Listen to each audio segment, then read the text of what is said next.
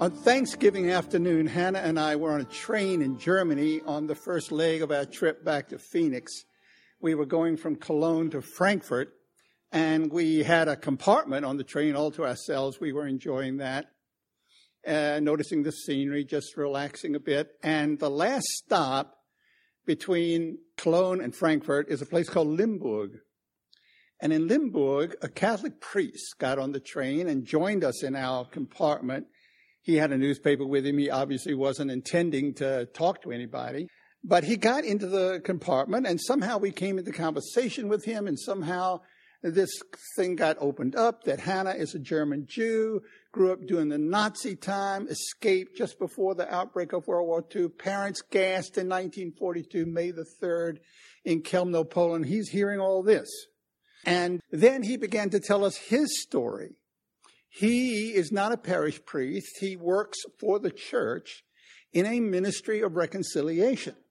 And he moves in places where there's need. He's been recently to the States to help with the sexual abuse issue. He was in Limburg because anybody who's been in Germany in the last month knows that the Bishop of Limburg has been given administrative leave by the Pope because of his misbehavior. And so he lives in Munich, but he's just been in Limburg. So we're having all this conversation with this priest, and he hears that Hannah has written a book on her life, and he's wondering, can I get a copy of that book? Before we left the Eiffel, we gave away all the books we had. The local bookshop in Gmünd wants to sell them, although it's in English. German friends wanted to buy copies for Christmas presents. We gave all of our books out. Didn't have any books.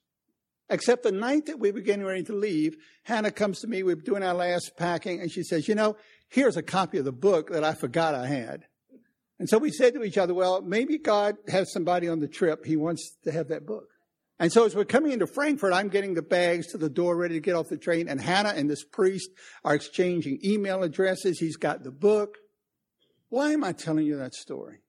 That is a story about the kingdom of God.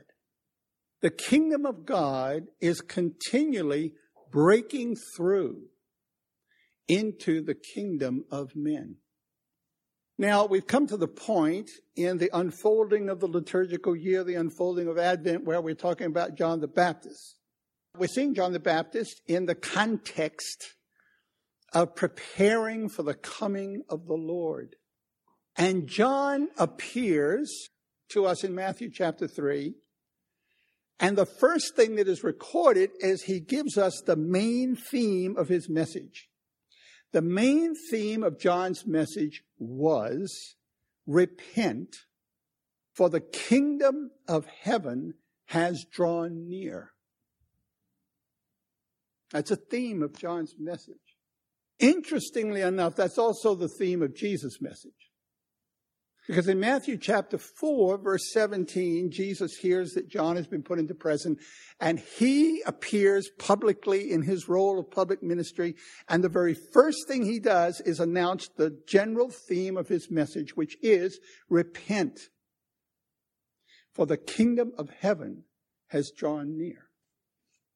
Now, we'll never understand Jesus unless we understand the kingdom of heaven, because that's what he was talking about. That's what the parables are about. That's what his teaching is about. We read things that Jesus taught and we say, I can't really understand that. Well, the way to understand it is to understand the kingdom of heaven, because that's what Jesus was talking about. There's something about Jesus that is so sad, so terribly sad, and that is this. He came to bring new information. He came to bring information that nobody else had brought before, and he wasn't recognized as that, and he isn't recognized as that today. I mean, when people are trying to get answers to the problems that they have in life, how many times do they go to Jesus, even people who identify as Christians? Jesus came to give new information, and the basic theme about which he was speaking is the kingdom of God. The kingdom of heaven. The kingdom of heaven is the same as the kingdom of God. If you want a good discussion on that, I don't know of a better one than Dallas Willard's book, The Divine Conspiracy. He goes into all this. So we're going to talk this morning about the kingdom of heaven, the kingdom of God. What is it? Well, I've got 10 characteristics here and my first point. 10 characteristics of the kingdom of God. 1, the kingdom of God is the sphere where God rules. That's all it is. Any kingdom is the sphere where the monarch rules. The kingdom of God is the sphere where God rules. Well, you say, well, God rules everywhere, doesn't he? Almost. There are 2 areas where God has temporarily, for reasons known only to him, given freedom for things to be done not as he wills, and that is in the heart of man and in the satanic. God has given human beings the freedom to make choices that are against his will. And he gives us the freedom to do that. Now, it's important to know that although we have the freedom to do that, we do not have the freedom to escape the consequences of doing that. So the consequences of rebelling against the will of God are disastrous. So there are these 2 areas. For a time, not forever, but for a time, in the kingdom of men and the kingdom of darkness, God allows things to happen that are other than his will. Secondly, the kingdom of God is spiritual.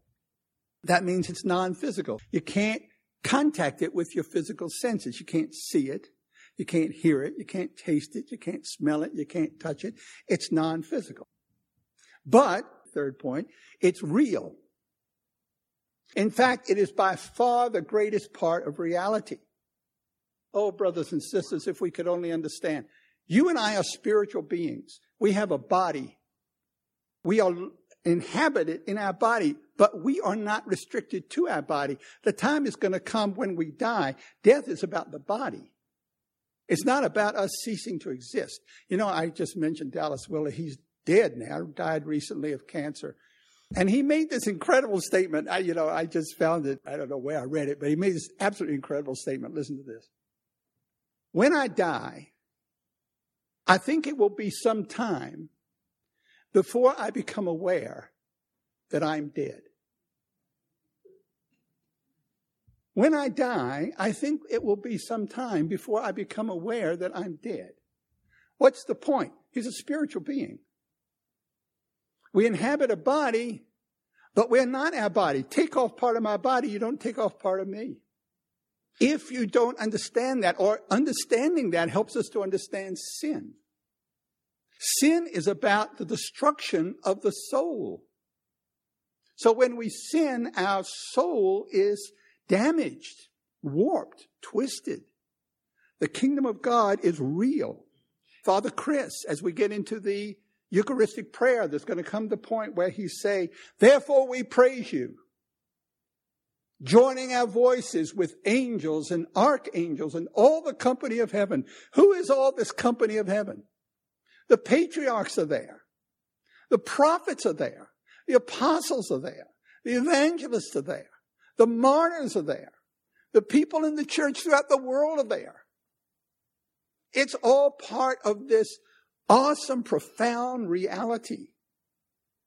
The greater part of reality by far, that is the kingdom of God. Fourth point, the kingdom of God is found in space all around us. Now just think about that. You know, we got to be careful with this because we affirm in the Nicene Creed, Jesus ascended into heaven and is seated on the right hand of God the Father Almighty. And we think, where is that? Well, that's got to be beyond the universe, beyond all the galaxies, somewhere way out there beyond anything you could ever imagine. Jesus is sitting on the right hand of the Father, which is true. But it's also true that the kingdom of God is right here. In fact, this is what John and Jesus were proclaiming.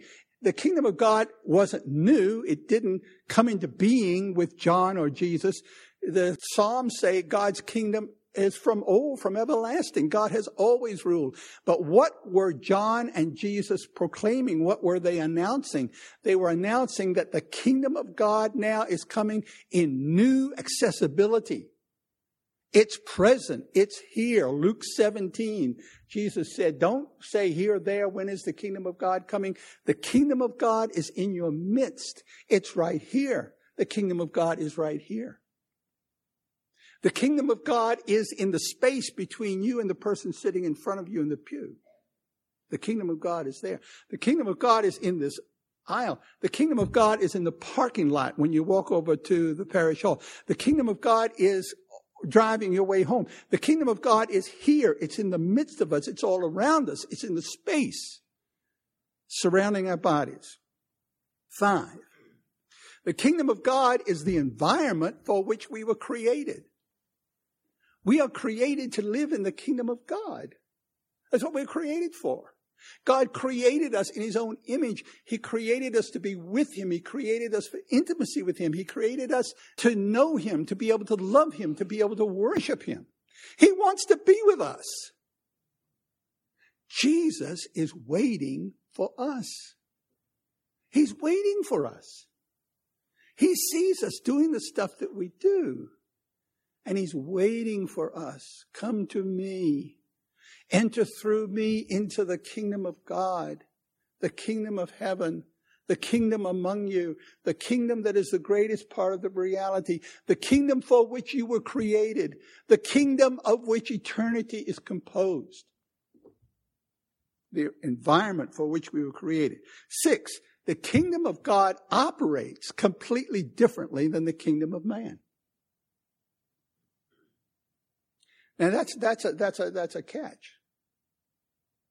Because we grow up and we learn how to function in the kingdom of man. We learn how to do it.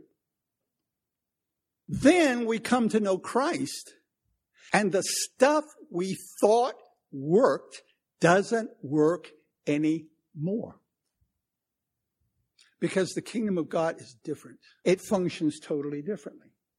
So we have to unlearn all the things that we think we've learned. And we have to relearn. Now, there's a million ways that Jesus talked about this. He said, unless you come as a little child, you cannot enter the kingdom of God. What does he mean by that? Well, this is what he meant. A little child is teachable. A little child knows he has to learn. One of the greatest characteristics of a godly person is teachability. The wisdom that comes from above is, first of all, teachable, gentle, humble, easy to be entreated. It operates completely different from the kingdoms of the world. 7, the kingdom of God is the source of spiritual authority. Oh, brothers and sisters, is that idea familiar to us, spiritual authority? Do we recognize spiritual authority when we see it? How do you get spiritual authority? How do we train leaders in the church? How were leaders trained in the book of Acts? How did Jesus train leaders? Jesus was training the apostles and his first disciples to carry spiritual authority. How did he train them?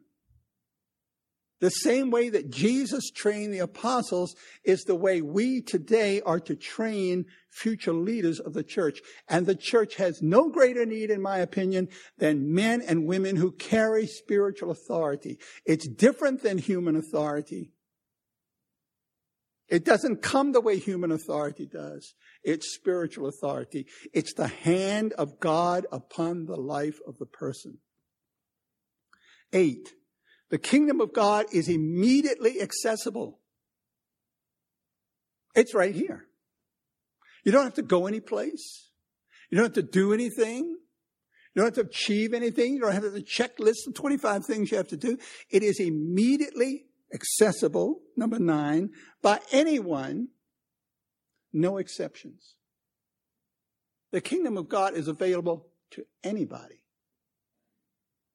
We get a little bit into next week's gospel when we think about John being put in prison and he sent his disciples to Jesus and said, Jesus, are you the one that should come? Or shall we look for another? I'm here. I'm in prison. My life is in danger. And, you're not totally acting like we thought you would act if you're the Messiah. Are you the one, or do we look for somebody else? And Jesus said to the disciples of John, go and tell John what you see. The blind see. The lame walk. The poor have the gospel preached to them. The lepers are cleansed. The dead are raised. What is that? It's the kingdom of God breaking into the kingdom of man. Anybody can come. Prostitutes can come. Jesus got criticized because he hung out with prostitutes. Prostitutes could come. That doesn't mean Jesus approves of prostitution, but Jesus knows that prostitution breaks the human spirit. Prostitutes can come. Drug addicts can come. Rich people can come. Highly educated people can come. Undocumented people can come. Everybody can come. Whatever our brokenness, whatever our need, sick people can come. People with cancer can come. Well people can come. The kingdom of God is immediately accessible to everybody. Here's the 10th point. By relying on Jesus. By relying on Jesus. That's how we get into the kingdom of God. By relying on him. The kingdom of God is continually breaking in to the physical world, the kingdom of men. You know, John the Baptist himself is such an incredible example. We have this awesome account of John the Baptist in Luke. Starts with the account of his father, Zechariah. Zechariah was in the temple offering incense. People were outside praying. All of a sudden, as Zechariah is in the temple, there's an angel of the Lord standing by the altar of incense, and Zechariah is petrified. You know, if you hear some people talking strange, gibbly about seeing an angel, get them to read the Bible. You know, in the Bible, when people saw angels, this invoked fear. All of a sudden, there's this angel standing by the altar of incense. Where did that angel come from? Came from the unseen kingdom. And the angel said, Zechariah, Elizabeth, your wife, although you're both old, is going to bear a son. And your son is going to be filled with the Holy Spirit from his mother's womb. And he's going to go forth in the spirit and power of Elijah to turn the hearts of the fathers to the children and the hearts of the children to the fathers.